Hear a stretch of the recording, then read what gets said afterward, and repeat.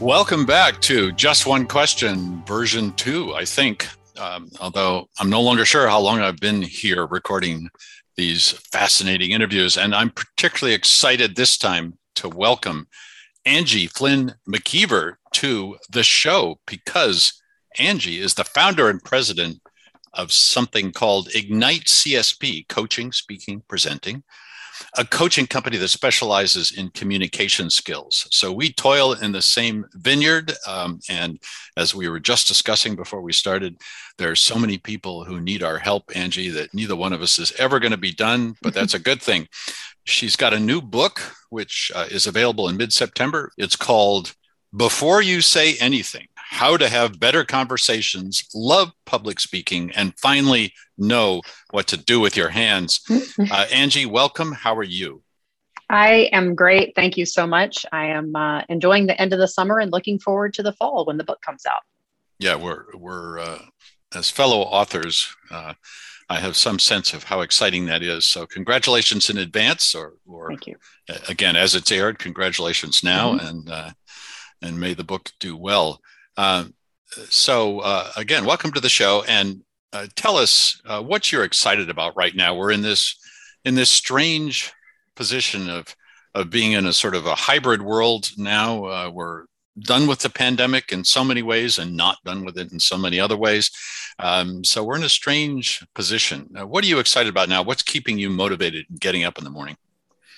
Well, a couple things. Obviously, the book, Before You Say Anything, is coming out. And the thing that is exciting me about that is the opportunity to do what I'm dubbing my own book tour, which is talking with people like you about the book, about how it functions, the ideas that it's bringing.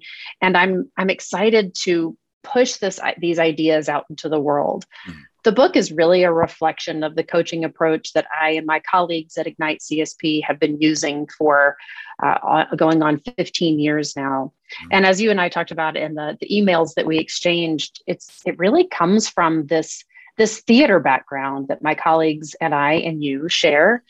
And it's this idea that every communication is after something, that we always need something when we're communicating. We're always looking to change something, whether it's a small thing like getting somebody to pass the salt, or a big thing like asking them to spend the rest of their lives with us.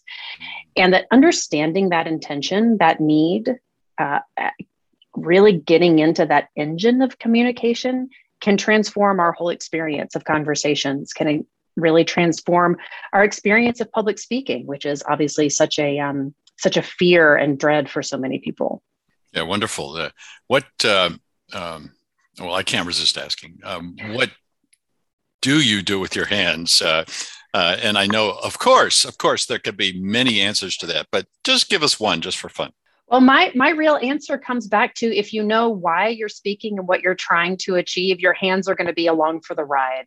And that we don't need to prescribe gestures. Our bodies are going to intuitively know what to do with our hands for the most part, probably 80% of the time. And then that other 20%, you can get some coaching to figure out exactly what to do in those particular circumstances, or read the book. There are definitely some techniques in there as well.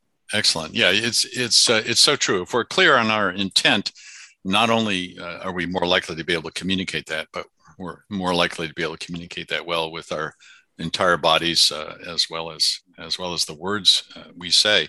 So I'm already treading into dangerous ground here, because I've already asked 2 questions, and I'm sorely tempted to keep going. But let's see, just one more question, which is one of the things I found in the working so much in the virtual world during the pandemic is that intent gets harder to discern. Both make our intent clear, because there's less of the wrapping of body language around it. That's less obvious to people, and then discerning other people's intent toward us when we're communicating with them. So what do you tell people about virtual communications as opposed to face-to-face communications in terms of making your intent clear and actionable? One is to immediately, to your point, to let go of the idea that face-to-face behavior is going to translate in a one-to-one way into the virtual space, because it simply doesn't. And you do such a good job in your book of pointing out all the things that we're missing when we go to this, what I think of as a two-dimensional space. So really we call it making the implicit explicit, using more robust language, and making sure that your face is active, even if you're not the person speaking, trying to really be engaging. We had somebody in a workshop recently say, gosh, how do you just all seem so engaged all the time? It's like, right, that's the whole thing. You want, it keeps the energetic ball in the air when you stay engaged. Yeah, wonderful. It's been such a challenge for people. I could go on. We could talk for hours, but I've already asked 3 questions when I promised to ask just one. So, Angie, thank you so much for being on just several questions. And good luck with the book. Before you say anything, it's out now. Go grab it. I love the approach in it because, as Angie notes, we share that kind of grounded in body language and an intent acting approach that helps keep things real. So best of luck and thanks again. Thank you so much. It was a pleasure.